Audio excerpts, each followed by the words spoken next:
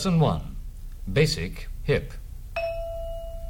Welcome to the Jazz Session, the weekly jazz interview show. I'm Jason Crane. The Jazz Session is available for free in iTunes. Please take a minute and subscribe so you've always got the latest episode. You can also listen at thejazzsession.com, which features episodes of the show, along with written interviews, live jazz news, and lots of jazz links, including to our cause of the month, Tipitina's Foundation. This week's guest is trumpeter Matt Shulman. From his new album, here's the title track, So It Goes.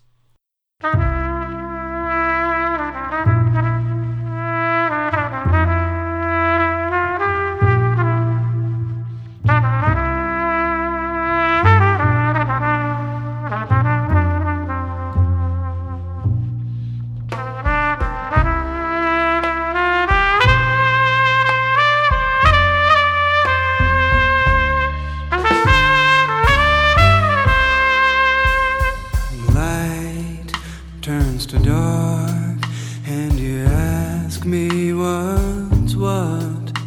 Has this world come to nothing but a show? It's been long since you've seen those better days. So it goes.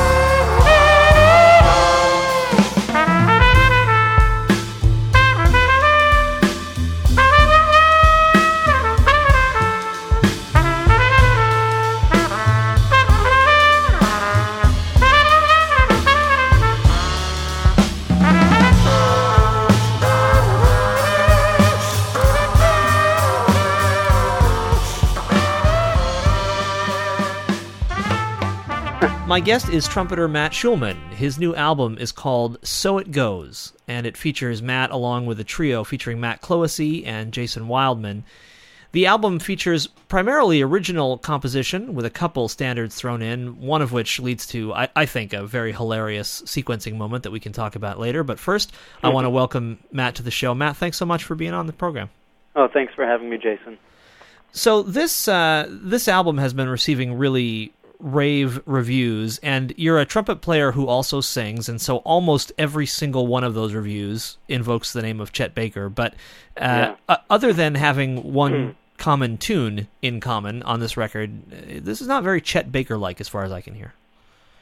Yeah, I guess the Chet Baker influence is somewhat more abstract than just doing My Funny Valentine. I think Chet Baker took the sort of hipster music of his day, the bebop that was happening, and put his own spin on it by approaching it in a more romantic way and a desire to speak to people through singing directly through his voice, and in addition to his trumpet. And I definitely feel like I share that vision with him. So I guess in that way the Chet Baker references are pretty right on. But I'm of course not going to sound just like Chet Baker, because I'm going to sound like Matt Shulman. And other than that reference, it seems like stylistically this music is, maybe in the same way as Chet took what was happening around him and kind of melded it with jazz. You seem to have done the same thing. There's a lot of looping on this record, and a lot of things that most of us are more familiar with in pop music than in jazz. What kind of stuff do you listen to kind of outside the jazz world that has inspired what you're doing now on this record? Yeah, I guess I listen to a lot of alternative rock. I'm really fond of the band Radiohead. I also like the band Keane, and I guess those are both British bands. And I've also been listening to a lot of Magnet. He's a great artist, Nordic artist. And, just some good singer-songwriter stuff. Joni Mitchell stuff is good, Bob Dylan, classical music too, and, I guess pretty much everything can make its way into my music. You wrote that you started this album when you were in the middle of a relationship and then kind of finished it after the relationship had ended. And I think you made a joke somewhere that I read, maybe it was in your bio, that if you look at some of the lyrics on the record, it almost sounds like they were all written after the fact, that some of them are pretty dark and brooding. Yeah, it's true. Have you been writing either poems or song lyrics for a long time? That was kind of my first recording of it. But I've done some freestyling of lyrics for many years. I first started just playing the trumpet and then singing through the trumpet, doing multiphonics, which we haven't really talked about yet. But I'm sure you'll have a question about that. Most people do. And then I started to just sing sounds and vocalize, and eventually I started to make up lyrics on the spot and sort of freeform poetry. So that sort of led to doing the lyrics that you heard on So It Goes. So are these lyrics that had evolved out of a kind of a freestyle thing, and then eventually you started doing the same ones over again? Yeah, some of them are like that, and some others I sat down and did a stream of consciousness and did the lyrics that way. But since then, for my next project, I'm kind of doing a little bit more shaping and reworking of lyrics. But yeah, for this past project, I kind of just let it be more of a stream of consciousness thing, and this is what I'm hearing, and just went with it. Everything seems like it's coming together. I've forgotten myself. I remember now.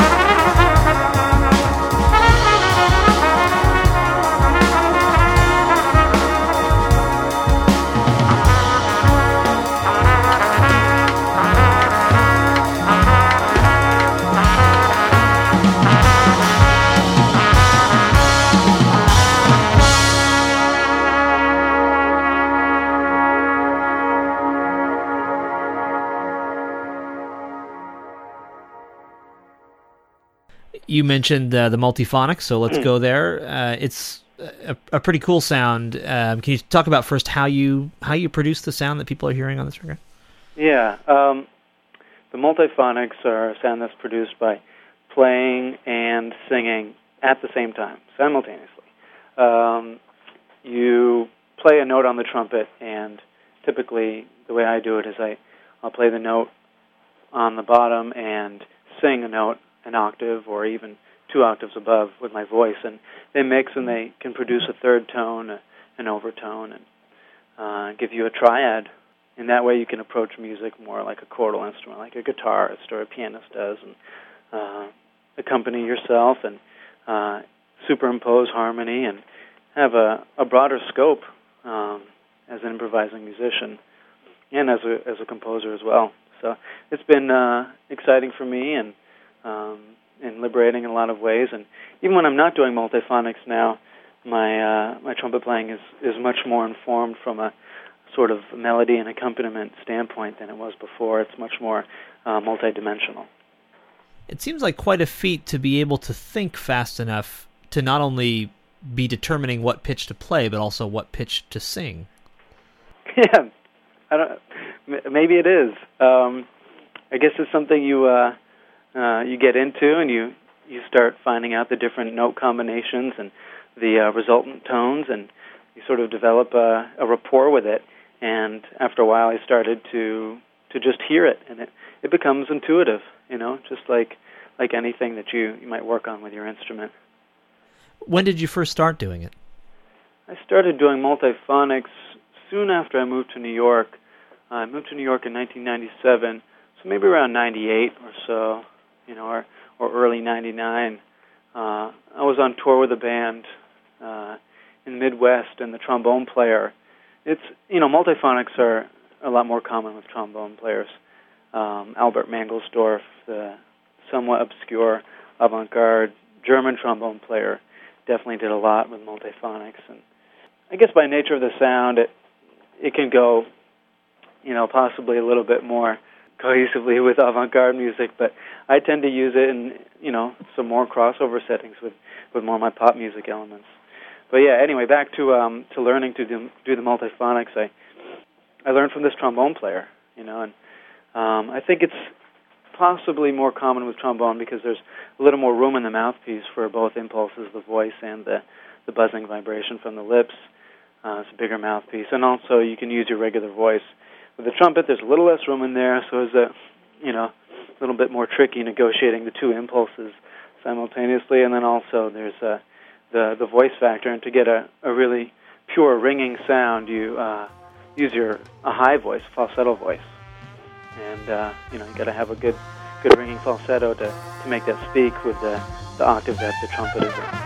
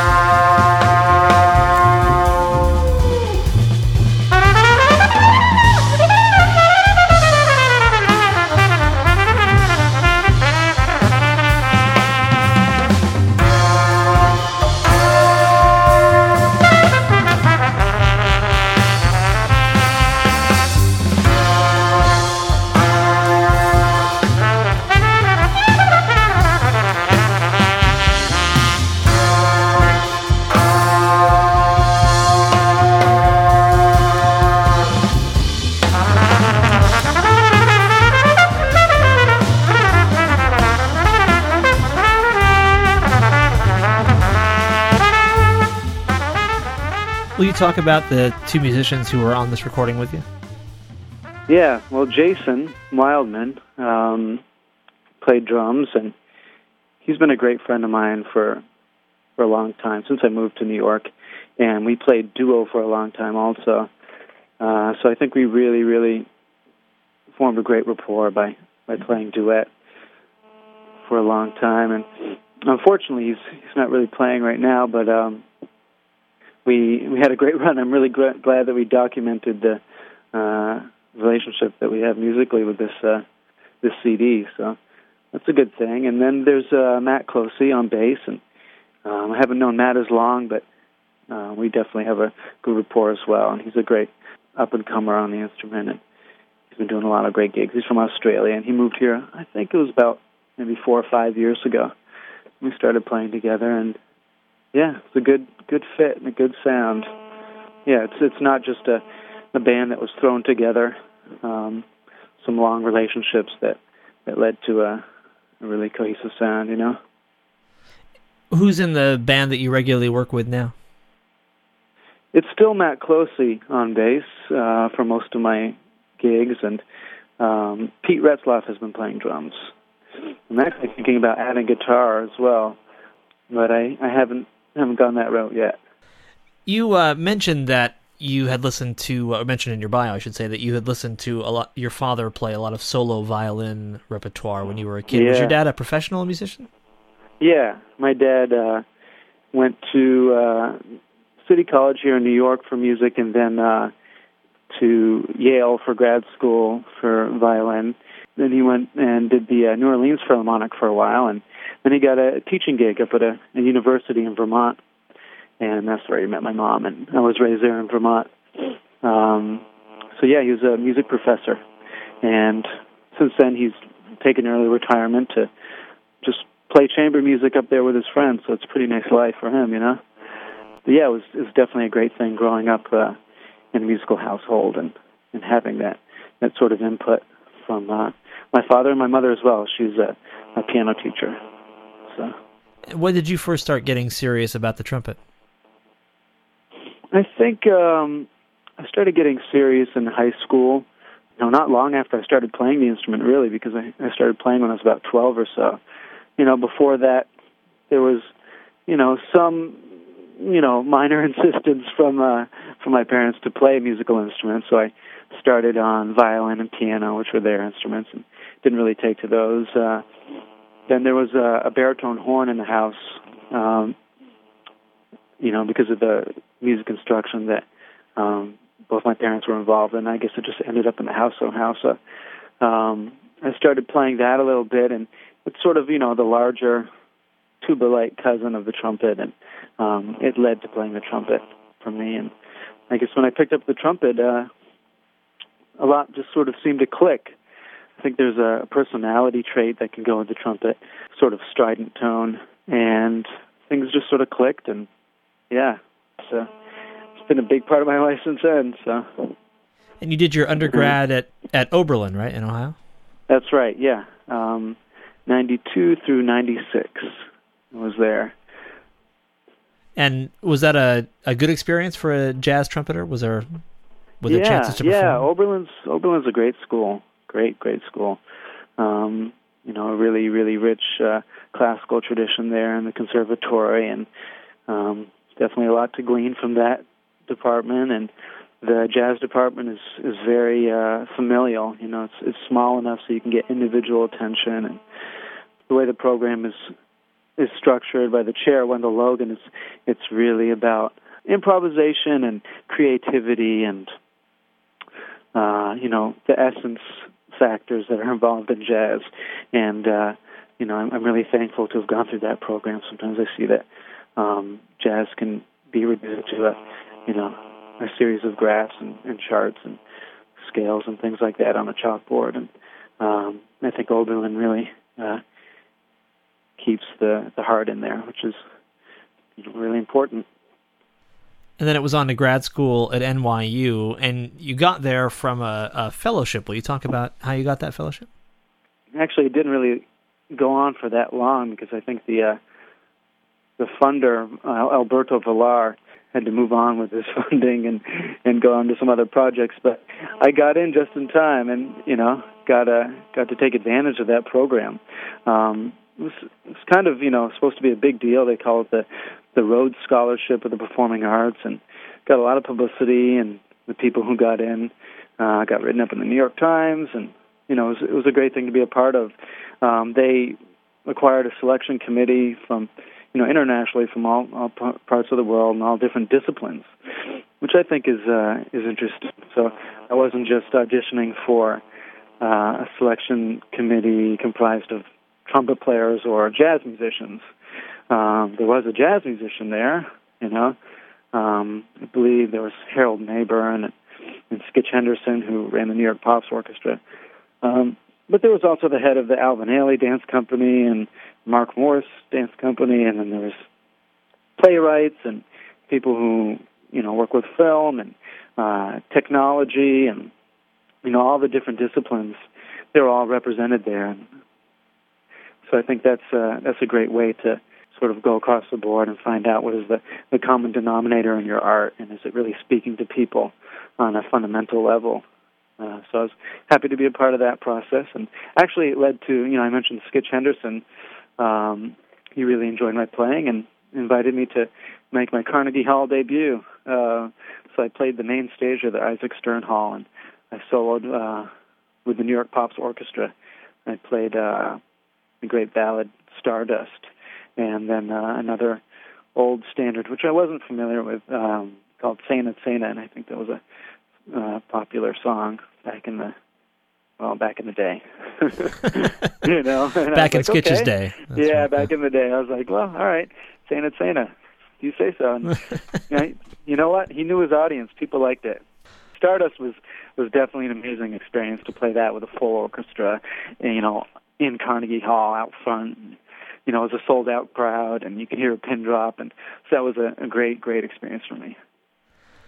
Well, speaking of standards, there's a couple on your new record, So It Goes, My Funny Valentine, which we already talked about, and then I said at the top, there's just a wonderful bit of sequencing on this record, which is from your track Zeppelin, which is right. Not about blimps, but about the band, and sounds very much like the band, into maybe the most kind of straight ahead track on the record, which is a really nice rendition of It Could Happen to You. And for me, that moment, like the moment of Zeppelin's ending and It Could Happen to You's beginning, almost encapsulates just the really impressive breadth of this record. I wonder why you chose to include something like It Could Happen to You on this album.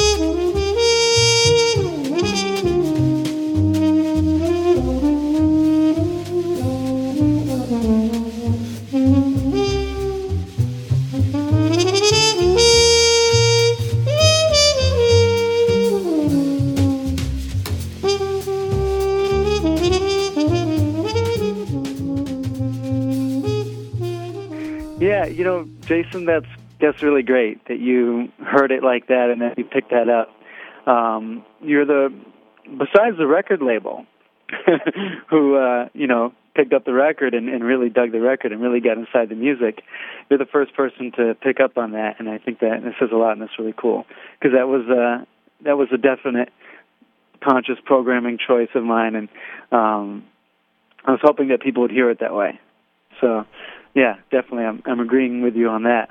I guess playing It Could Happen to You is just something that I was doing a lot at the time. I still play usually at least one standard each set. These days they're more ballads. I'm getting more into the love song thing, even though It Could Happen to You is also. But, I'm not singing lyrics on it, and it's a little bit more up-tempo and more of a vehicle, if you will. The way I do it on the record. But, I like to do standards like that as sort of a foil sometimes after, the frenetic energy that can happen in a song like Zeppelin. We really, really stretch out on Zeppelin, and the energy gets very intense. And sometimes, I've done some touring and recording with Kenny Werner, and so we've hung out a little bit, and he says, sometimes it's nice to come in and have some hot cocoa after you've been outside, working in the snow. And it's kind of like that, this little yin-yang and, some contrast. And it's a little honey break after, going out there and have some really spicy food or something, I like it. What kind of crowds are coming to your shows? Are they as diverse as the music? Yeah, I would say so. There's definitely the jazz aficionado crowd that's heard some of my work with Kenny Werner, for example, and is just interested in another jazz voice on the scene. And then there's more of a younger, more open-minded crowd that is possibly more into my more pop music elements, and maybe the sort of jam band elements that my band has also. So yeah, I'd say there's a pretty wide range there. The album is called So It Goes. The trumpeter is Matt Shulman, and Matt, wish the best for you, and thank you very much for being on the Jazz Session. Thanks, Jason. It was great talking with you.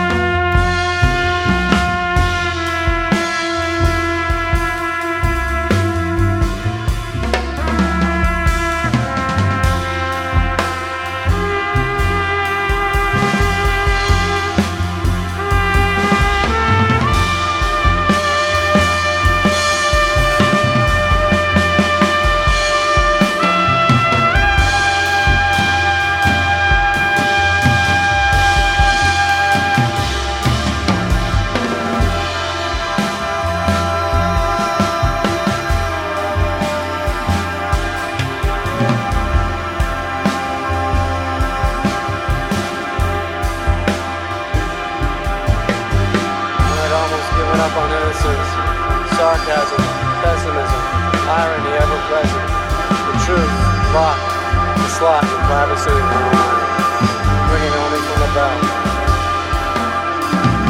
A warrior, I held my perception in solitude, and I needed another to circulate, share.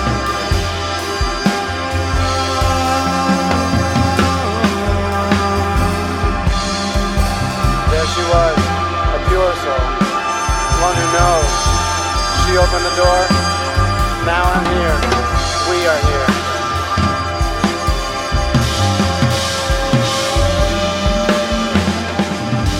Here it will grow, because here the journey. That's trumpeter Matt Shulman from his new album So It Goes. You've been listening to The Jazz Session, the weekly jazz interview show. I'm Jason Crane. The Jazz Session is available for free in iTunes. If you subscribe, which as I mentioned is free, you'll always have the latest episode on your computer or in your MP3 player whenever you want it. You can always listen to the show at thejazzsession.com, which features an archive along with written interviews, live jazz news, and lots of jazz links. The site also features a link to the Jazz Session Cause of the Month.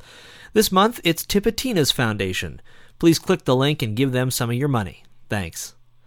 For more interviews and reviews, you can visit allaboutjazz.com, the world's largest jazz website.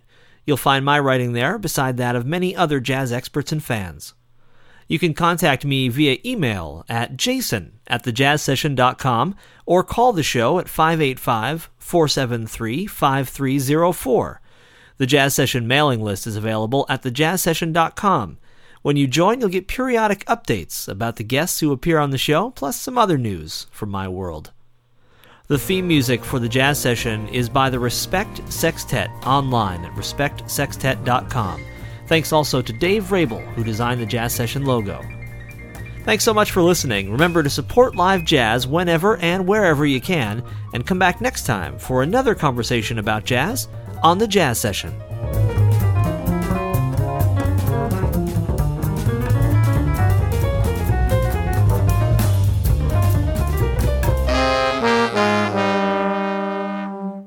Thank you for listening. Bye.